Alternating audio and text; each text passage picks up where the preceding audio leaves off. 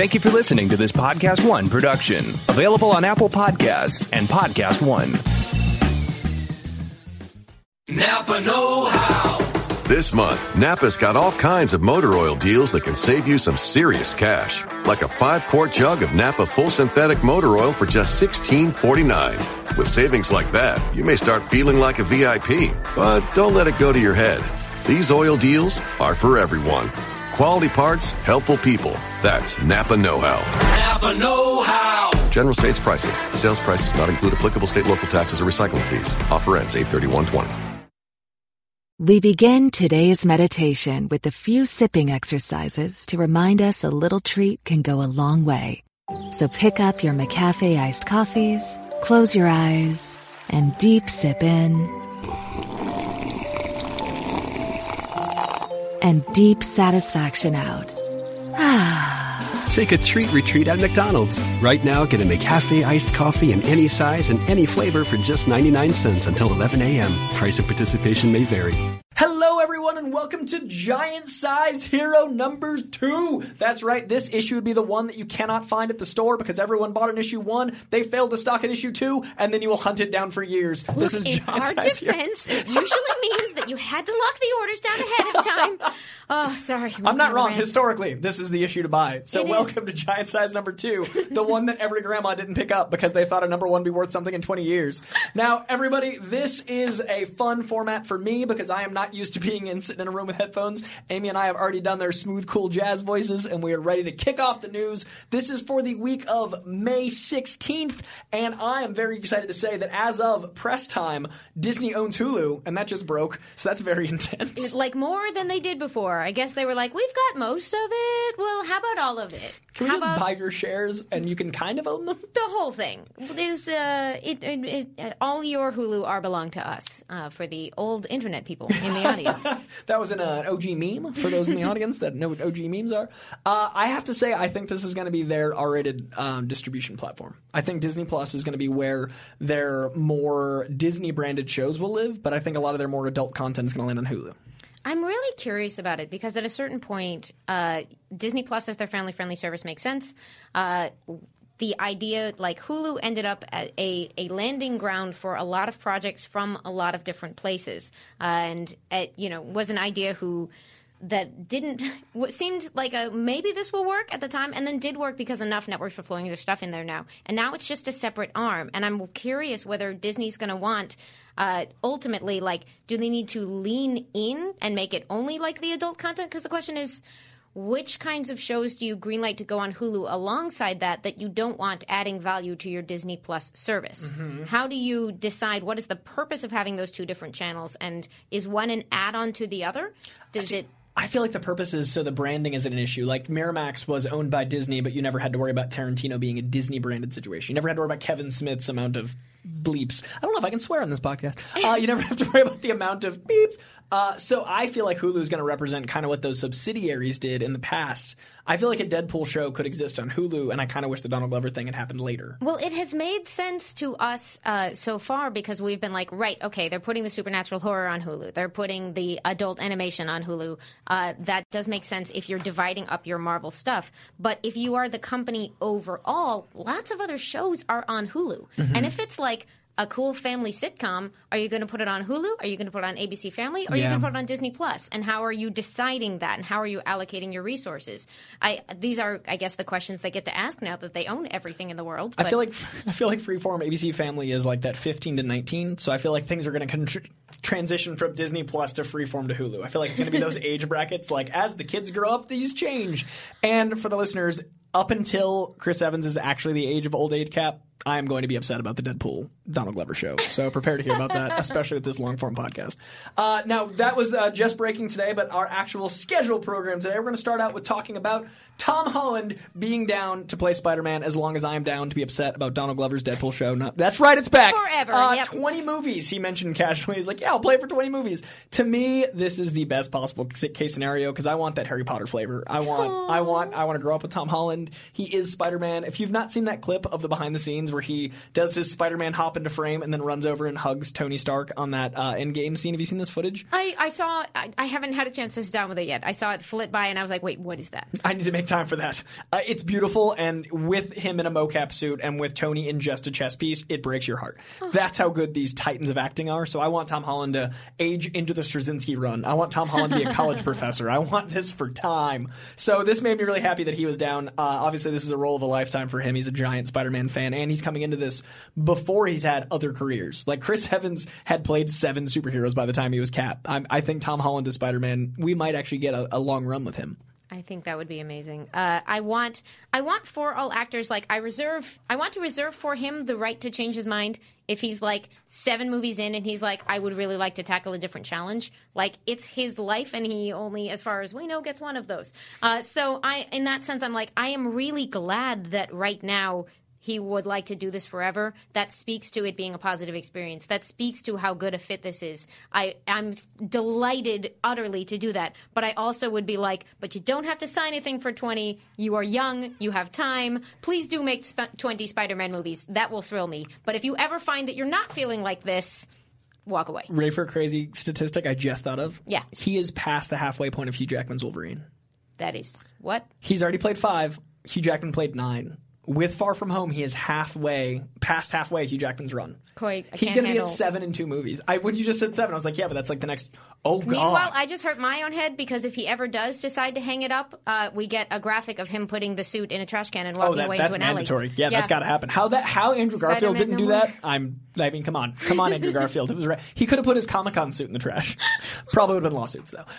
Yeah, I feel like the Tom Holland already being at 5 is crazy because this does stand for the end of the Sony Marvel situation, which I think is also really interesting. Whether or not those contracts get renegotiated, we've talked about before. Right. He had signed for 5, and Far From Home is 5 to my knowledge. Like 5 was the number. So we'll see where that goes. But leaning into the world – and also Collider.com has a series of interviews and set visits about the Far From Home set. They're spoiler light. I definitely got a couple more bits of information that I didn't know, and if you want to avoid all spoilers, I would check out the light and fluffy surface ones. But check out Collider.com for some – that's where this quote came from. Also in the world of the MCU, we have our first openly gay superhero coming to the MCU proper. I don't know who it could be. We already know. Well, I mean, Quicksilver's, but not openly. We've had our first openly gay character, but not superhero. Wait, when is Quicksilver? Quicksilver's gay in the comics. Is Quicksilver gay in the comics? To my knowledge, hold on. I've always thought of him as a gay character. Maybe that's headcanon, but hold on. I think so. Are you mushing him up with Northstar? Because they look a lot alike. Oh, and they're both X-Men. They're both mutants. Northstar's actually openly homosexual. I always thought that maybe I Podcast am. Listeners, please enjoy. This is a legit comic book moment. An actual moment. When we get I have to say, this is my official Collider Heroes mea culpa for I think misleading both Roka and Coy when we did our Endgame review, and I got really excited. And sometime several years ago, I had a wire crossed in my brain and decided that Smart Hulk is Mr. Fix-It, and of course, Mr. Fix-It is Gangster Hulk, who is a bad guy. Which led me to call him Mr. Fix-It for the whole episode. I infected everybody with my several years old wire crossing. Thank you to those who have pointed out that, of course, we mean Professor Hulk. I'm very sorry. Obviously, our Hulk did not roll up in like a 20s gangster suit. It's a totally different thing. And that's what happens sometimes. Very sorry.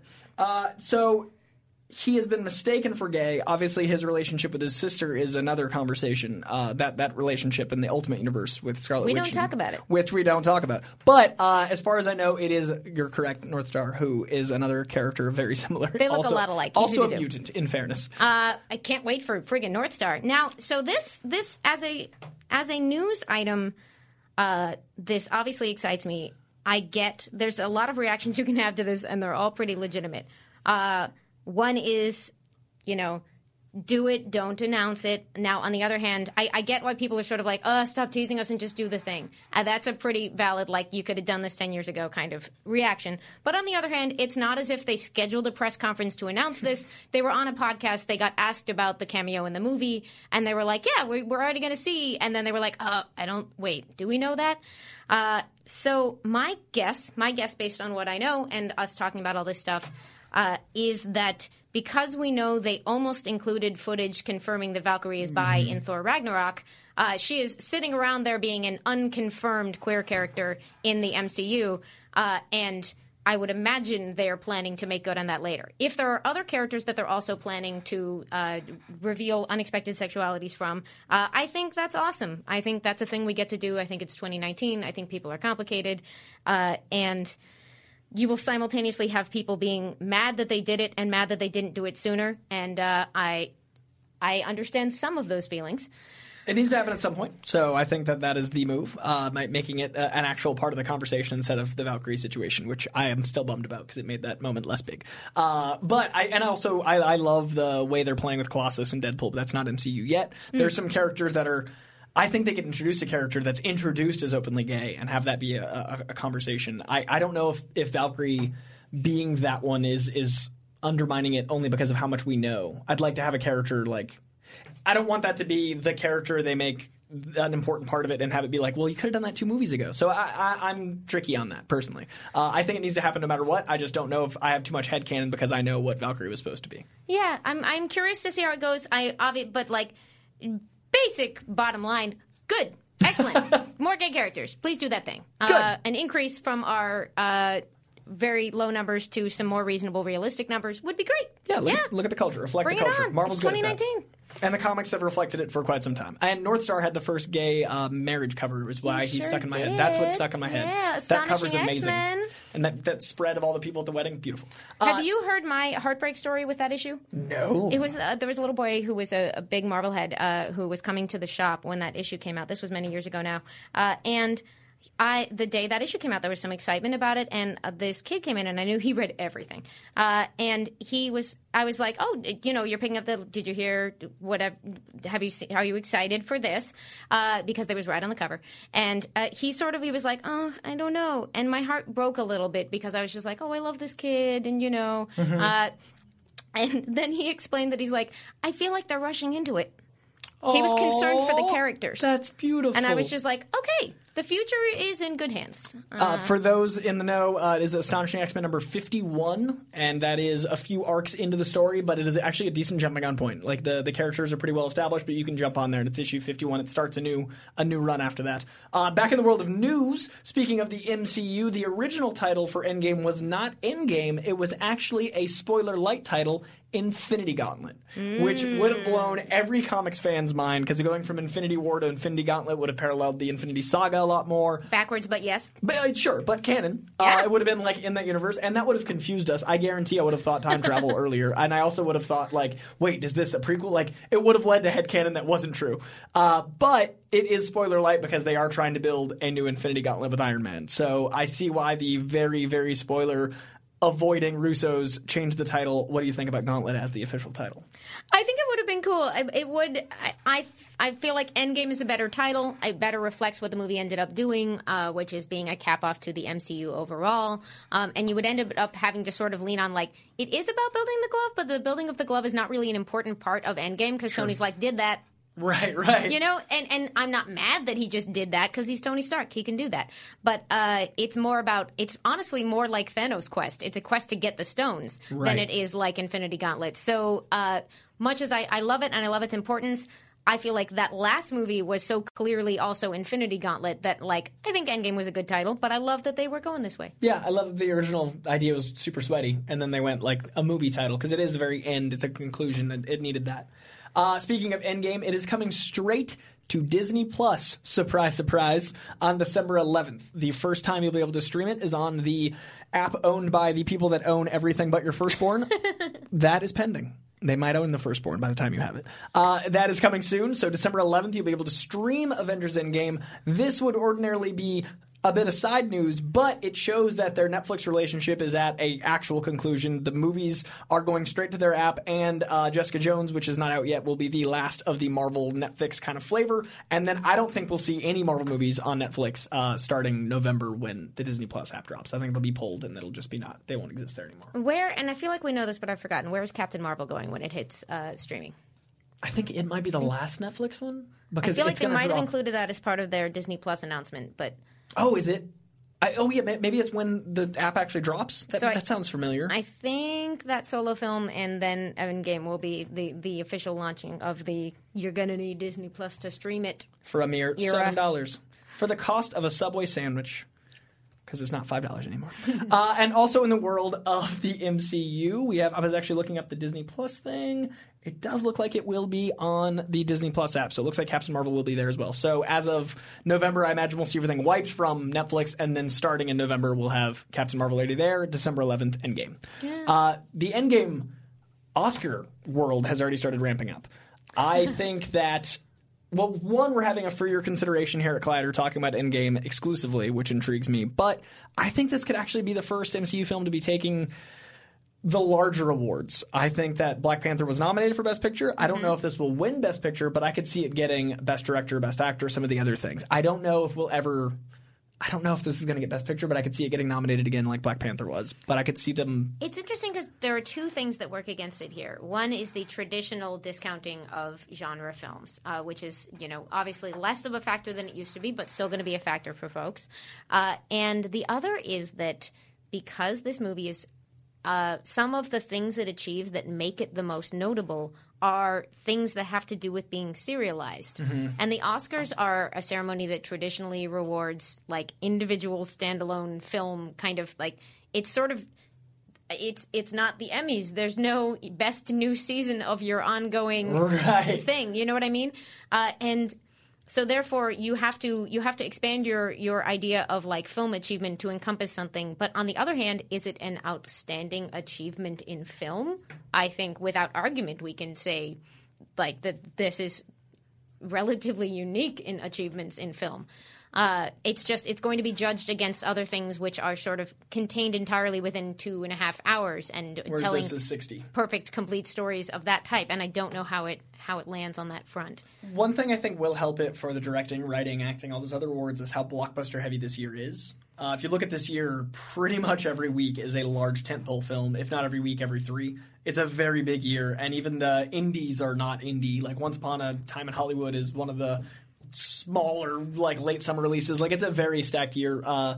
Ford Ferrari might be, a Oscar contender. But if you look at the slate, there's not as many Oscar type films announced as of yet with release dates. So I think that might actually help these tentpole films get some credibility because there's less of that genre being represented. So I'm hopeful. I was going through this with my 20-minute episode speed, so we have a little bit of time, actually, to dive into some of the things we just talked about. Is there any of that in the world of the MCU that speaks to you before we move on to Fox stuff? I'm pretty good on this so far. We're still getting more Endgame stuff, as I see next on our rundown. Do we want to just dive right into that? I think so, because it's been driving me crazy. Okay. This is in all caps on the rundown. I tapped up this rundown, and this was in all caps because it's been driving me crazy. There are multiple schools of thought with how the time travel element works. One is the Russo brothers school of thought, and one is the writer's school of thought. The Russo brothers see it as an alternate universe that creates a split, and therefore Cap, as we know him, our Steve Rogers, split into another verse. And the writers see it as him living in the universe we've already existed in. The writers wrote Peggy Carter, and they were involved from First Avenger. They've been there from back in the day. And they say that Steve Rogers was, in fact, the husband that Peggy Carter had at home, that Peggy Carter's kids are, in fact, from Steve Rogers, that Steve Rogers was, in fact, not a homewrecker. The people that think that Cap suddenly decided to not have morals... He's Captain America, guys. Okay, and there's shades to that as well, because someone had to I had missed a lot of the blowback of people being like, he wouldn't go back and do that. I had missed a lot of that, so someone had to kind of explain that people were mad about that. But there is also a counterpoint, which is like, why would we assume that he would not go back and like give her a choice? Right. It's not like he kidnapped Peggy Carter. He didn't be like, you're marrying me. Yeah, that's one of those... the questions of moral responsibility there are tricky, but let's not assume that Cap makes the wrong ones.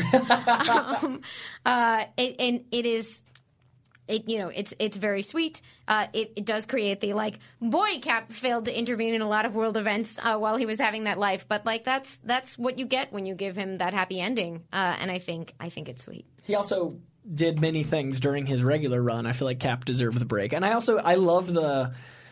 How do I phrase this? I loved the dichotomy of the arcs that could only exist with 22 movies in Iron Man having to be selfless instead of selfish, and that Cap having to be selfish instead of selfless.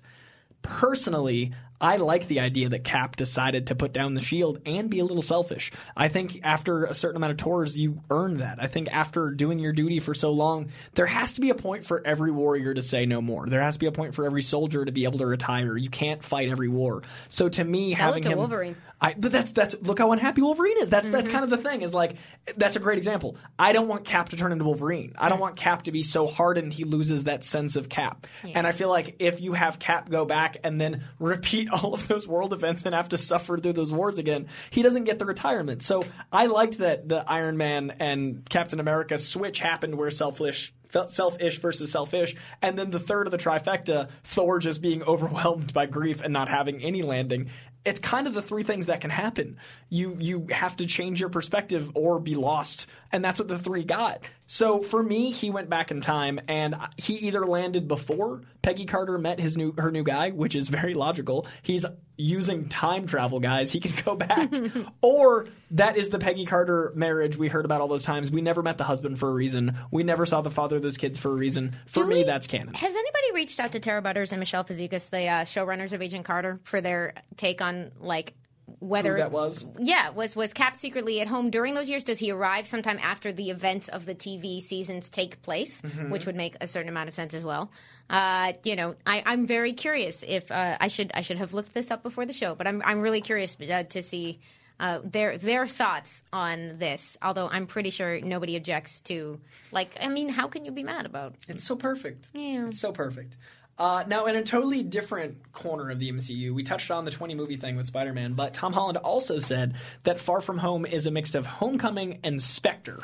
Now, that is a movie I can't picture, and that makes me very excited to see what it is. The idea of the John Hughes shucks meets the insane spy quest, which is, we've got Maria Hill and Nick Fury teaming up with Mysterio. This movie's scope is going to be different, and that's how sequels go. What do you think about that tonality for a Spider-Man film?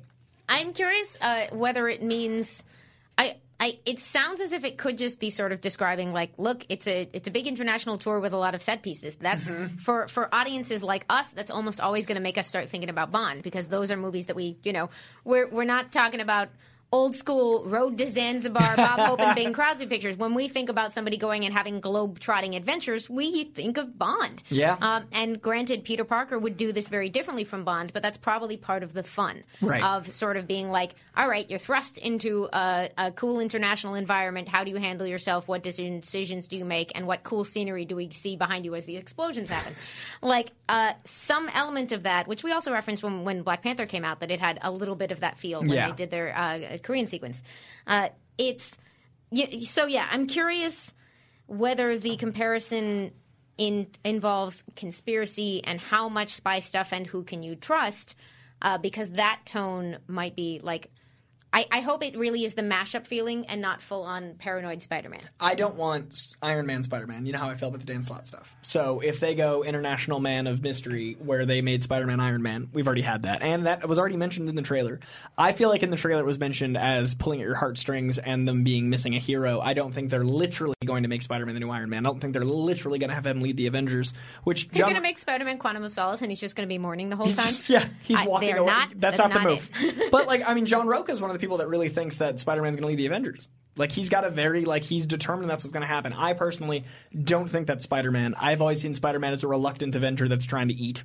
Spider-Man's always the guy oh, you'll pay me? Okay, I'm an Avenger. I don't see him as the Iron Man But of course, figure. there's that now classic beat of you can't pay him because he can't cash that check and he won't tell you his identity. Because he can't reveal his identity. Read comics, guys. To change your life. Read comics. If you're listening to this, you probably do. But if you don't, Bendis's new Avengers run is chef's kiss. I made a chef's kiss. I'm not on air. You can't see me, but chef's kiss happened. Yeah, just say chef's kiss. From Sony to Fox, we have a new Dark Phoenix poster, which is the first time I feel like Storm has been captured on a poster, right? It's not just her face. She's not off in a corner. She's got Storm powers. And yes, she's smaller than she should be, but she's at least a splash of color. I love the lightning bolt cutting through the red. I love that the color is drawing you towards Storm. It's your eyes gravitate there. I am very excited for a Storm solo movie when it comes, and this poster at least gave me a taste. I like this new poster a lot. What do you think? I like it. I like that they let it look somewhat illustrated. I love my MCU, but I do like we're all collectively a little tired of floating head posters, even though we know they work and are successful, and that's the reason we keep getting them. So they've got some bodies. Yeah, and this one, like the poster came out, and this week Fox did a whole thing they declared an X-Men Day. Yeah, we should talk about X-Men Day. Yeah, 20 years since they started filming X-Men. Have I got that right? That's what they're celebrating? I think it came out in May. I think. But not 20 years ago, because that would be 1999. Oh, right, and it came out in 2001, so it would have been filming him. Yeah, that sounds right. I think that, so in conjunction with that, they put up, they actually did an interview with Chris Claremont and Louise Simonson, which made me happy because I'm always happy when people go to Claremont for anything, and also because, like, nobody goes to Louise Simonson, who was the editor of the X-Books for many years, to ask these things.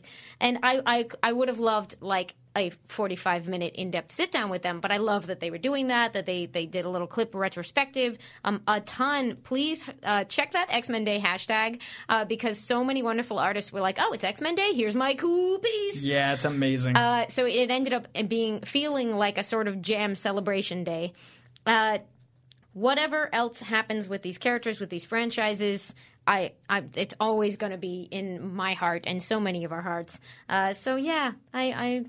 So X-Men came out in 2000. Okay.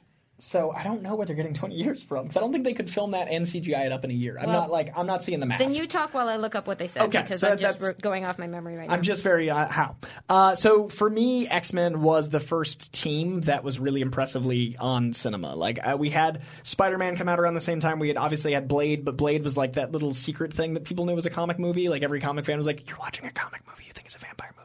And we were all very excited to be sneaky about it. Well, and yes, we'd had Batman and we'd had Superman, but they had reasons that people regarded them as flukes up until this time. Right, and they had like one or two installments, and then the franchises changed. And also, X-Men was a very different tone than even Batman and Superman.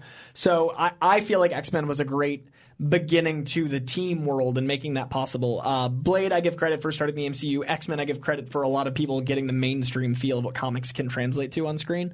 And X-Men also affected the comics in a very unique way in that Spider-Man the movie obviously feels like Spider-Man, but you didn't see the Spider-Man character looking like Tobey Maguire. You did start to see for a while black leather on all the X-Men. You did start to see the X-Men movies shaping the comics for a bit. So I thought that was really interesting. Those movies did so well, they reflected their original source material differently. And for me, the X-Men is kind of that wave that started all this. Like, we've been riding the same wave from Blade in the X-Men era. So the 20 years is really powerful, and X-Men Day made me really happy. I definitely listened to the theme song from the X-Men animated series all day.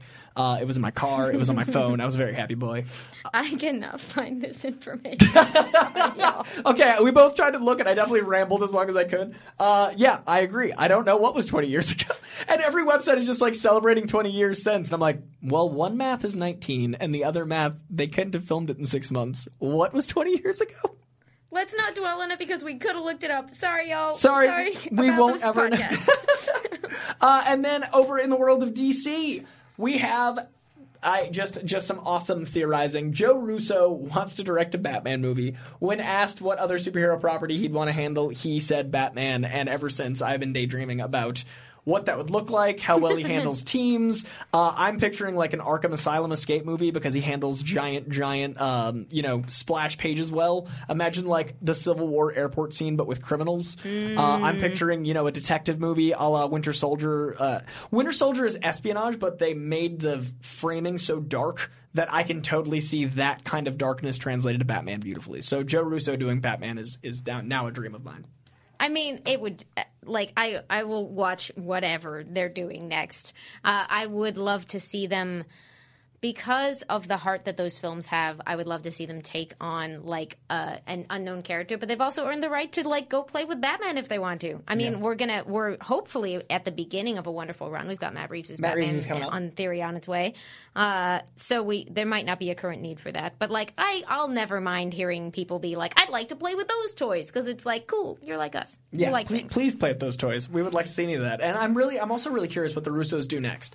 Because after Dark Knight, Chris Nolan did a Batman movie, then another movie, then a Batman movie. He definitely played in other things, so we got to build up that Chris Nolan universe. we haven't seen the Russos do something else since they started in the MCU, and they came from a lot of a TV background. I'm really curious what movie or TV they decided to do next. I'm really curious where they go because, I mean, we have them producing Deadly Class, but we haven't really had them dabbling in anything but comic properties in like 10 years. So I'm curious where they land because I'll see anything Russo brothers now. They've earned that by a lot. Yeah. Now, in the world of comic books themselves, the actual floppies, it is Marvel Comics' 80th anniversary. 80 years of Marvel, and they are celebrating by having a Marvel Comics 1000. If that math doesn't add up, you're right. That math doesn't add up. There's no math. I do like that Deadpool did this several years ago. They just declared themselves an issue 1000, and now Marvel itself is like, yeah, let's do that. We like when we make up numbers. Every time we redo number 1, we made it up. Why not keep making it up? I love them very much, but I do have to throw some gentle shade because this is obviously not unrelated to the wildly best-selling back-to-back action and detective 1000s. And Man of Steel, Action Comics and Detective happening for real, and then Marvel being like, that looks nice. I want that number. The way that they've chosen to celebrate their arbitrary anniversary numbering is pretty rad. And dense. It is 80 comic creative teams, 80 legends doing 80 pages. So it is an 80-page comic book that is painstakingly flipping through each year of the Marvel comic lore with a different creative team. The teams are all insane. We had been hearing teases of who these creatives were. A lot of them have been tweeting out just like an image of this background of comics with their names on it of who the teams were. We didn't know what it was. Now we know. 80 teams, 80 years, 80 pages. Marvel Comics 1000 sounds incredible. Also, I love that you mentioned the Deadpool thing because do you know what they did right after that? 999, right? It was a team-up book. So it was Deadpool 1000, and then Deadpool Team-Up started at 999 and counted down. Yes, So yes, inexplicably, yes. it was Deadpool 999, 998, 997. So I have those, and there's like this weird gap of like 580 issues. Yep. Where it's like my Deadpool goes up to 300 and down to whatever. And It was hilarious because I was pulling those at the time, and I was like, it's a good thing these are Deadpool fans. They will roll with this. Yeah, whatever chaos you want to give us, we will take. Thank you very much. But Marvel Comics 1000 sounds like a really great way to celebrate 80 years. I would have called it Marvel Comics 80, but you know it's just math. But it's exciting. 1000 is exciting. It's going to be cool. The issue seems like it's going to be neat. The idea of like a one-page story is an interesting challenge. They've gotten some incredible heavy hitters to come in for this. They've gotten some really cool, unexpected folks to come in, various celebrities from out in the world who are closet comic book fans or just like, you know, open comic book fans. I lost that metaphor. But They have a bunch of really cool folks, and now Coy and I had talked off screen a little bit about the fact that, you know, the announced lineup does not reflect a huge commitment to hiring diversely, and I don't know whether they just didn't think that through or whether it wasn't a priority, but it's a little disappointing. Granted, though, it is one issue with an anthology, and I will always root for them to do well on this front because there are many talented and qualified people that they could have reached out to on that. But I don't hold it against anyone who is there. I did see a lot of folks, like the folks who are in the anthology, it's not their fault. And I will read the heck out of it. Also, I can't confirm this, but there's been a rumor for a long time, and George Perez, though retired, said he was doing one last page for Marvel. So I feel like George Perez is going to do his last page for Marvel Comics. And was he on the list? I feel like he was on the list. Was he on the list? Okay. It's a huge list. I need to check because he teased one more page, and then this came out and was like a page of person. I'm like, oh, and I'd love to see George Perez handle another. Like, I love that man's art so much. Yeah, there's like over 100 people on this list, and like 6 of them are women. Wow. It's about there, unfortunately. But that is just one element of it. And hey, folks who hate me commenting on that, sorry, but that will continue until numbers improve. Here's a female artist tangent. Is Fiona Staples on that list? Because I'm reading Saga for the first time. Can we talk about Saga? Because I am so excited. This wasn't in the doc, so I've had to find a place to put it in. Yeah, sorry, y'all. Of course, reading Saga, and it's the best. I'm on issue 12. And I had heard for years, as you know, I'm a giant Brian K. Vaughan fan, and I'm also someone that reads every single release that comes out from Marvel, and 70% of everything comes out from DC. So I'm reading so many books. You don't have to make excuses for not having read stuff. There's stuff all of us haven't read yet, and we get to be excited when we discover it. But that's the beauty of doing this show, is now I have an excuse through this and through comic book shopping to read all the stuff that I didn't make time for. I'm making time. So I sleep about 6 hours a night, and I decided to cut one of those. So I'm sleeping 5 and putting an hour of comic reading into my morning. Like to officially object. So I've decided to modify my alarm system. I'm putting an hour of comics in every single day. And that hour right now, I just finished Scarlet from Bendis and Malave. And then I read 100 Bullets, 1 through 12. And then I'm doing this in its entirety, and then I'm going to read the rest of 100 Bullets. So I'm like trying to mix up like noirs and like all the indie books. I'm trying to go through Image has changed since the 90s. So I'm going to read Wicked and Divine at some point. I want to read Andreiko's Torso. Like there's a lot of the books that I missed in this run. But I've heard so much about Saga for so long. This had to be one of the first. Saga is better than I imagined. I heard it was a life-changing book, and that was underplaying it. This is, as a lifelong comic book fan, I didn't know there was another genre within this genre. It's blowing my mind.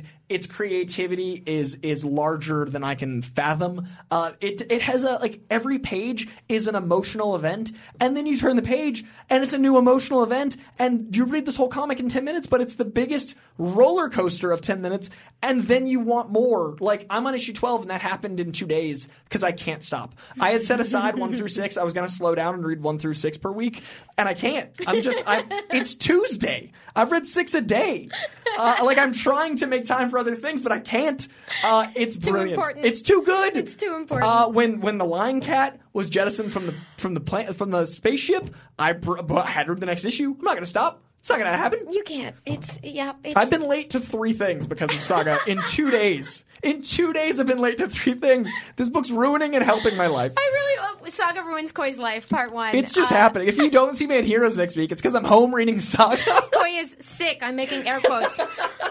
Koi is going to be calling in sick, air quotes, to everything until, yep. Sorry, Movie Talk, Collider Heroes, all of my new shows. It's not happening. But it's really interesting that I don't feel like I missed out because I'm getting to read it as this one amazing journey, and I don't feel like people have ruined it for me. I don't feel like they could have overhyped it. It's not one of those things where the trailers make it look better than it is. It's brilliant. So this is from a sweaty that's been reading for the last 26 years. It is amongst the best thing I've ever read, and it is impressing me and like it's finding new buttons. It's finding new things I didn't know a comic could do. Mm-hmm. Every character is lovely. The tone is unlike anything I've ever experienced. It's both grounded and cosmic. Read Saga. Adult content, though. No, there's some stuff. There's you will immediately be able to tell that this one is for the grown-ups. If you're under 17, ask your parents. And have them peruse, and if your parents are cool, read it no matter what. Oh my gosh. But yeah, it's amazing. It is a transcendent experience. I'm loving it so much. Oh man, I could do an hour of just making Koi talk to me about Saga. Every week there'll be a Saga segment until I've got up to 54. Right? It's going to be next week, Koi. There's no way you can save this. It's just so good. Like, I don't know if I'm going to read this week's books because Saga's out, you guys. that joke with the Gail Simone's brilliant asking of fast food places what comics they're into, and then the Wendy's joke about Saga being on hiatus. I was like, that's funny. And now I might eat at Wendy's out of respect for Saga. Yeah, you're playing it back in your head like, I truly understand. Like, I'm going to get a spicy chicken sandwich with vanilla frosty, dip my fries in it. It's going to happen. I'm going to read Saga and have a Wendy's experience. And you're going to go back and have a whole new appreciation for all of the jokes that we have made about Saga over the year and all of the commentary, because you can now see all the... We frequently talk about, it almost gets oversighted, but that early on in the development of Saga, when Brian Vaughan, who was already a comic superstar at this time, but keeps inventing, like, new levels to hit, he gave a lot of interviews sort of saying that he had been working a lot in film and TV, and that part of his goal with Saga was to break down his own, he had started to sort of memorize the, make it simpler to shoot, make it easier, scale it down, which is a skill you desperately need for TV. Like, if you can take a script with 14 locations and make it 7 locations, suddenly you have enough money to make your show. That's vital production skill in some ways, and making sure that it's elegant and contained is something that it's difficult for people to pull off. But essentially, and this is more in detail than his answer, so it might just be my interpretation, but he gave a lot of these interviews saying, I set out to do something unadaptable. And it feels the scope is insane. And the truth is that I think they can and should someday attempt to adapt Saga, but I love that they made it thinking, let's take all of those rules off the table. Let's take all of the stuff I've internalized working in these other mediums and remind myself this is a comic, and I can have people with TV heads if I want. And I could see this existing in like a Love, Death, and Robots or Spider-Verse or that kind of animated, but that's the only way. And it's made with that much fervor and insanity. And I'm also reading on Redneck issue 2, Sex Criminals issue 3, and Paper Girls issue 4. Yes! I'm going hard on the indies because I don't want to just be a mainstream guy, and I am in love with so much right now. I'm such a happy, like, there's more to comics than I've ever realized, boy. Yo, comics are so good. Speaking of which, you want to get into that pull list? Let's get into the mainstream. Yes! So, let's get into our pull list. This is coming from Tuesday's episode of Collider Heroes, where we showed you these covers on video. Now we're going to break them down. Hopefully you pick them up either at midnight digitally or in your local comic book shop, because buying in print is very important to Coy and Amy, especially Coy that thinks you should buy weekly comics because floppies are vital. We love all the things, and we respect whatever form you got to take, as long as it is a form like that is not illegally downloaded. As long as it is purchased. Please buy things so we can keep them existing. Or go to your library. Or go to any of the legal systems. This is a thing for me where I keep having folks who are like, I love comics very much, and also I'm illegally downloading all of them. And I'm like, but how do you think they're going to keep existing if you... Anyway, separate rant. Buy what you can. Yeah. Support them however you can. If you can buy one comic for $4, get the rest of the library. Just support what you can. The legal isn't as big a deal to me. Like, do mushrooms, live your life. But by all means, support financially however you can. Yeah. The pull list this week starts with number 1. Mr. Miracle is... So I wrote down... This is the actual what I wrote down. Mr. Miracle's sexy hardcover trade. This book is designed like an art book. It is a book for your coffee table. It is a book for your shelf. It is a book to smack Bill Maher with. It is a book to show your grandparents that comics are art. We are very spicy on the podcast today, y'all. It's week 2, and we're off the rails entirely. I mean, Saga's got some stuff in it. Now my brain's over there. I'm mad about homophobes. It's a whole thing. I'm encouraging drug use only recreationally. Now, what I think Mr. Miracle did was showed me, much like Saga, that there's a different tone to comics than I had seen. And Mr. Miracle plays with the New Gods in a way that makes you feel like it's a sitcom, but the sitcom's not garbage. Like, it's like the best written sitcom in its tone, but it's dark and depraved. It's only sitcom and it's comedy. I'm trying to think of how to, like... It's like a masterfully written sitcom, so no sitcom currently on. Shade on a bunch of sitcoms. There's some great shows out there. What's a network TV on? Don't put me on the spot. I'm just pretty sure there are good ones. But situational comedy's hard to write, is what I'm saying. And it's a situational comedy with New Gods. Oh, The Good Place. There we go. Yeah. It is Parks and Rec Good Place level writing in a comedy about the New Gods. And I didn't think that was a thing. So I recently read Mr. Miracle on my journey through indies, and DC obviously is not an indie in the technical sense, but Mr. Miracle was a book that I kept hearing about, but I couldn't have time for it, so this is why you don't sleep. Also, okay.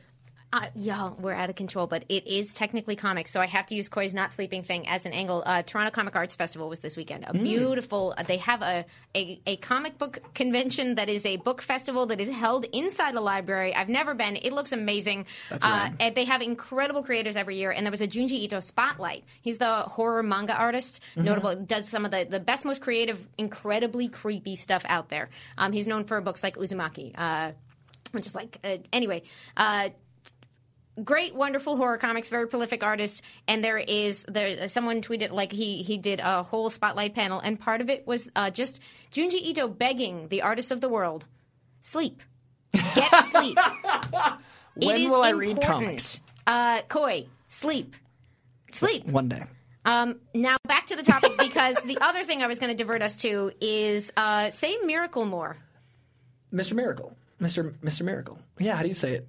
Miracle. What am I saying? Is it a Boston thing? Miracle?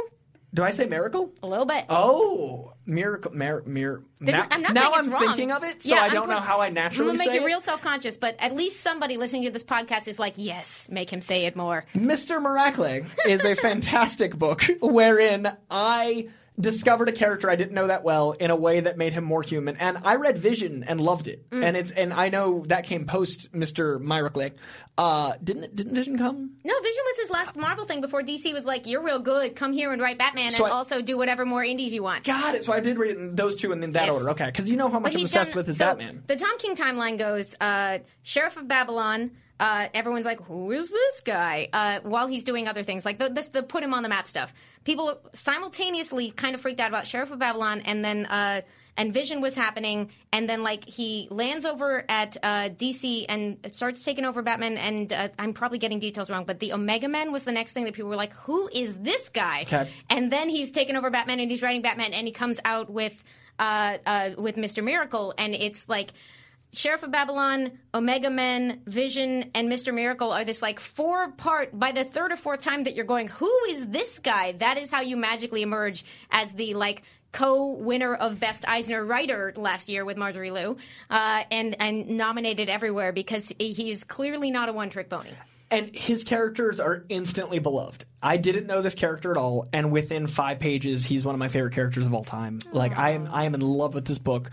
I'm 30, and I am not a father, but I think about kids all the time because my parents had me when they were 16. Backstory. So I should have like a 14-year-old by now. I should have a kid in high school by my family's timeline. So there's a section of this book where childbirth happens, and I openly cried in public. Like, I was experiencing This Is Us. Mr. Miracle and Saga in the space of a week? Where is your head right now? Not sleep. Yeah. No, but the thematic so resonance there must be crazy. Yeah, I'm having, like, full emotional, like, breakdown, but in a positive way. Like, I'm very emotionally fulfilled in a way that it's overflowing. Like, I've been texting people how much I appreciate them and calling people I haven't talked to in 5 years, and I'm like, oh my God, it's comics. I've been, like, outreaching to be like, I appreciate you, stranger from high school I barely talked to. So I'm very full. And what this book did, I was at a coffee shop just crying. And then I tried to explain to the people around me. I was the guy like, I know it's weird. Look at this panel.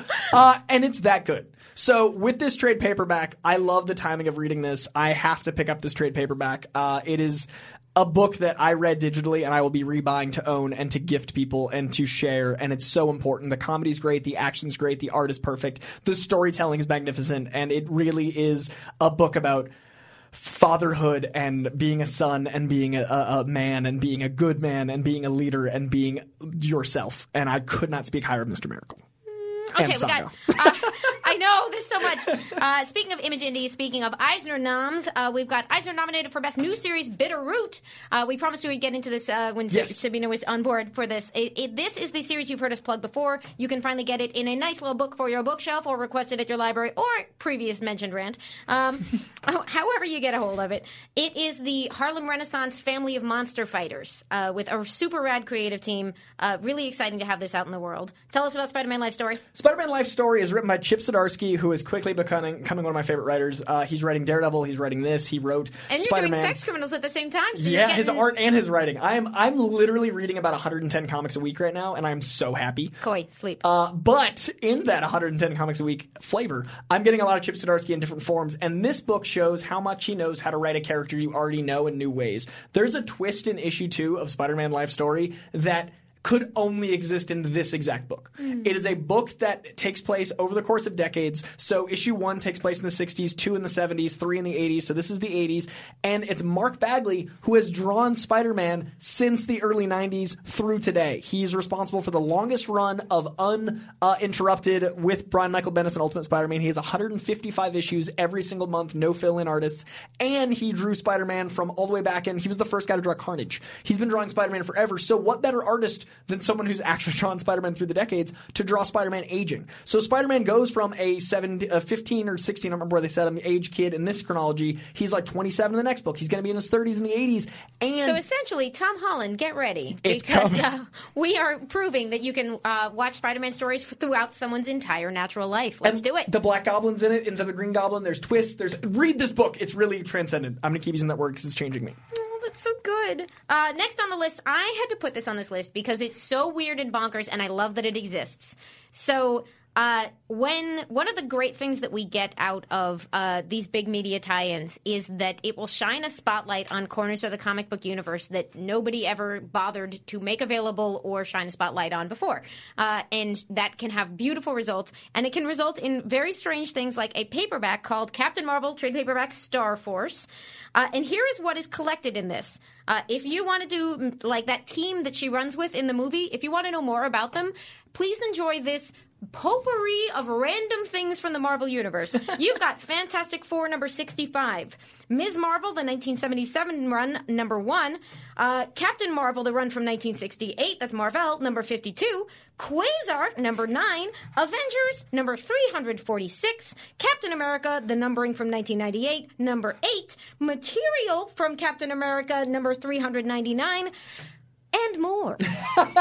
What's now, more? I love things like this because you're getting stories from different decades, from wildly different creative teams. You're just getting a piece here and there throughout the universe. But it's as if you went through an old dollar bin and just found a bunch of random things, but they happen to be spotlighting each of these different characters. And it's the way so many of us, these comic book universes are unique in being these giant shared properties that so many people have come in and out of and left their mark on and changed for the next person. And the way that you start to get a sense of that, to start to get a feeling for what a 60s comic is like and an 80s comic and a 90s comic is like, is by sort of doing these random tours, whether you assemble them yourselves out of a dollar book or whether they have taken this excuse of this movie coming out to gather all of this disparate material and be like, look, here are just some stories. You might dig them. They're all going to be wildly different. If you get interested in any of these characters, there's going to be more stuff from where that came from. There'll be hopefully ways to access the runs that they came from. But I love that this exists. Yeah, that's amazing. Star Force. Star Force. Trade paperback. Pick it up today. And finally, I've ranted a long time about Mr. Miracle and also Spider-Man, so I'm going to be very quick with Daredevil number 5. It is written by Chip Zdarsky. Like I said, big fan right now. And he's writing it as a very twisty book. There's a cliffhanger at the end of every issue. He just did this amazing run about Spider-Man, about Daredevil getting his fear back. Daredevil Knows Fear. It was called No Fear with a K. And it's about a revitalized Daredevil. And it's a really different take. It's really fun. And if you're not a Daredevil fan, pick up 1 through 5 and see if you like this take on it. All right, honorable mention this week, which I now realize I have really set myself up for. But, okay, y'all, go with me on this. There is a funny, sweet video game that came out a couple years back that is based on the idea of dating simulations. But it's sort of like... It's kind of a parody, except that it's heartfelt and earnest, really. And it's about a single dad with a daughter who's in high school looking for love and meeting other sweet dads from the neighborhood. And it was called Dream Daddy, a very self-consciously kind of, we're doing a parody, but we're also doing a sweet, straightforward thing. And so... Oni Comics assembled a bunch of wonderful indie artists and got them all to do short stories set in that universe. So if you are really interested in something off the beaten track, you can pick up the video game tie-in full of indie artists that is about a sweet dad looking for love. It's Dream Daddy, the trade paperback, and it's coming out this week. The issues came out digitally previously, but this is the when the collection is hitting shelves. I love that this exists. If you're familiar with the Game Grumps, I think the writers of the video game are those folks. So it's a whole like weird internet soup that has given rise to this neat little piece of art that you can go and get on your shelf this week. And you also have merger news. Yes. And speaking of Oni, man, there's a lot we're going to have to skim past this week because we had a lot of fun on this Sorry, hour. Saga and Mr. Miracle won't be in the same week next week because I will have read probably all of it. Well, we'll talk about them again. Don't worry. We're honestly just going to keep repeating that until you've all tweeted at us, yes, good, we're caught up, we've read both of those things. We got some big comic book news in the indie world this week, which was the merger of 2 companies. Oni Comics, you might know them as the publisher of Rick and Morty or of Scott Pilgrim, an indie that goes back to, I want to say, like 99-ish, and Lion Forge, a newer company, just a couple years old, that had been making a really interesting mark out of St. Louis. Now, the details on this are complicated, and I don't know all of it. We do know that some staff are not going to make it in that merger like so many things happen, but that the 2 companies sort of said, we think we can do better if we join forces. So I'm really interested to see where that comes out. I hope that all of the people who don't make that transition find great places elsewhere in the industry. I'm definitely I have my eye, because I've had my eye on those companies separately, but I have watched, it sort of seems like Lion Forge has struggled because getting people to pay attention to a new publisher is very, very difficult. Yeah.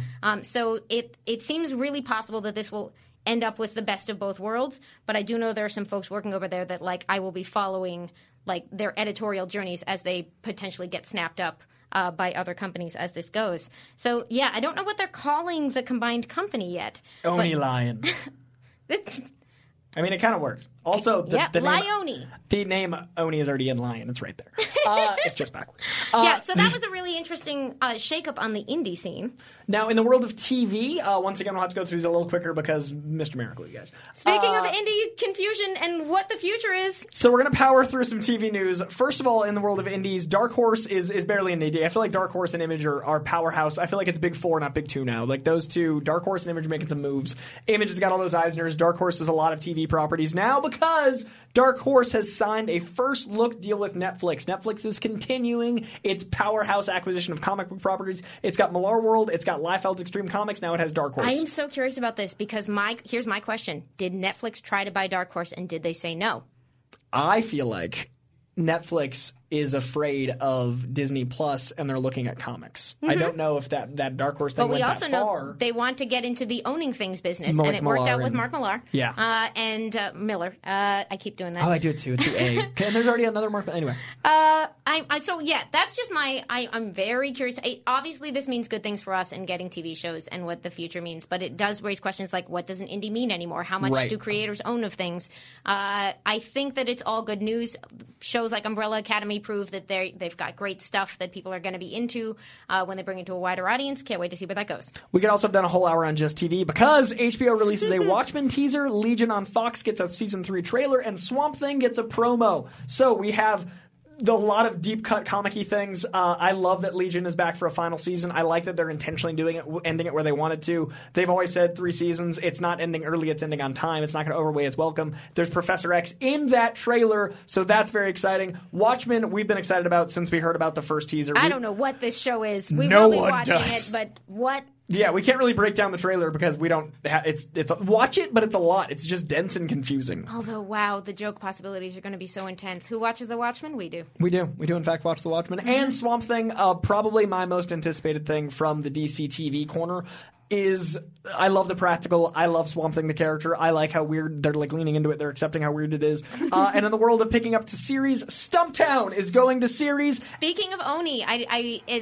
Kobe Smulders, our own Maria Hill, is playing Dex Perios, in the comics, super bit of a mess private investigator character, whom I love very much. And I will see. I'm really curious to see how they bring that one to the screen. But I'm so excited it's happening. We're also getting a Katie Keene series in the world of Kate Kane and Katie Keene. You'll be watching a lot of TV with some confusingly similar names. Yep, Kate Kane and Katie Keene are both coming to TV, and it's the best thing that's happened since 2 Captains Marvel in 2 months. One of them will be in an Archie spinoff. One of them will be in a DC TV world. And they will both be badass women. So the world of TV is about to get crazier. We're going to get some Twitter questions for you guys. First up, we have David at It Is David, but spelled with an X instead of an A. He's fantastic on Twitter. If you don't follow him, you should. Great work on the Mega-Sized Hero podcast. With the multiverse being introduced in the Far From Home trailer, do you and Amy think Sony will make Miles and Spider-Gwen movies and eventually make a live-action Spider-Verse movie? That is the deepest thing I think they could do. I don't know if visually a Spider-Verse movie would translate as much to live action as it beautifully did in the Spider-Verse. I also don't know if they'll want to try to... The movie's an A+. I don't know how you don't want to replicate an A+. I could see a Spider-Gwen and a Miles Morales movie. I don't know if we'll get a Spider-Verse live action. Yeah, it's an interesting question because essentially they would be adapting their own animated thing into live action a la what Disney is doing. But like in that case, you at least wait a couple decades. Yes. But on the other hand, is it possible to resist the possibilities of how fun that would be? I don't know. Would we all show up if they make these live-action movies? Wouldn't we desperately want to see them all hang out? We would. 3 times on Saturday. They would just have to make it different. They'd have to do something different. And I feel like Miles is coming. I feel like Spider-Gwen should, and I feel like Miles is. I feel like that 5-year gap ties into Miles in an interesting way. Nate Simply Put at Dark of Nate asked, great first podcast, guys, though I missed the visuals. Hi, we're waving. Do you think Loki show will literally begin with him stepping out of the Avengers timeline with the Tesseract? On a sadder note, do you think Tony ever found out Coulson is alive? I never thought of that, and it broke my heart. That's why this question, I was like, oh, God, that's true. I don't think he did. I don't think he ever found out. I don't think he did. I do think the Tesseract travels through space and not time. I've said before, I think that the moment that he leaves does start the show. I didn't specify. I think it starts the show in the same time. I think when he Tesseracted out of the Avengers timeline in 2012, he lands somewhere else in 2012, starting off the show. I don't think it moves him through time, but I do think time travel is obviously how the show is going to be formatted. We've heard that, but I do think the Tesseract is going to lead into that. I'm curious because the Tesseract's powers have been differently defined at different times, and they have some freedom to keep playing playing with that. I would say this is a good call, Doug of Nate, insofar as I think that would make a great thing to put up front in the marketing, whether or not it's the first moment of the show. I think, like, in an early trailer, to see him pop into existence somewhere, like, that would be that would serve both story and marketing purposes really well, and probably be really fun. And we'd all be like, "Yep, okay, click." And we've been waiting. Yeah, we've been waiting to see movies tie into shows for a long time, and Disney Plus is doing that. Why not do it directly? You know, Matthew Dempsey at Dempsey Matthew. Dempsey Matthew is so we got podcast is thank you. Hashtag Collider Heroes podcast is what I've been waiting for. Not gonna lie, but I was nervous, but I love it so much. Keep up being awesome. Y'all got me hook, line, and sinker. Thank you for giving something I didn't know I needed. Aww. This was a comment, but it was very kind.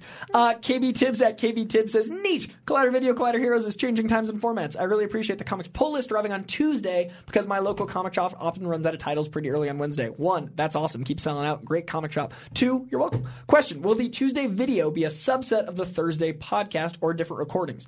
So Tuesday is basically our separate entity headline shows, like the biggest news that broke that week, and then we wanted more time to get into comics and into the nuanced stuff, into the sweatier things. So that's why we have an hour and 20 minutes. So 20 minutes Tuesday, and then the hour that happens on Thursday is a deeper dive, effectively. Please keep sending us your comments and your thoughts. I'm so glad some of y'all are enjoying the deep dive. I've really appreciated those comments. But, you know, we want to know what you like and what you're enjoying about the show. So thank you very much. Let us know one way or another, but do it politely, because I read those more.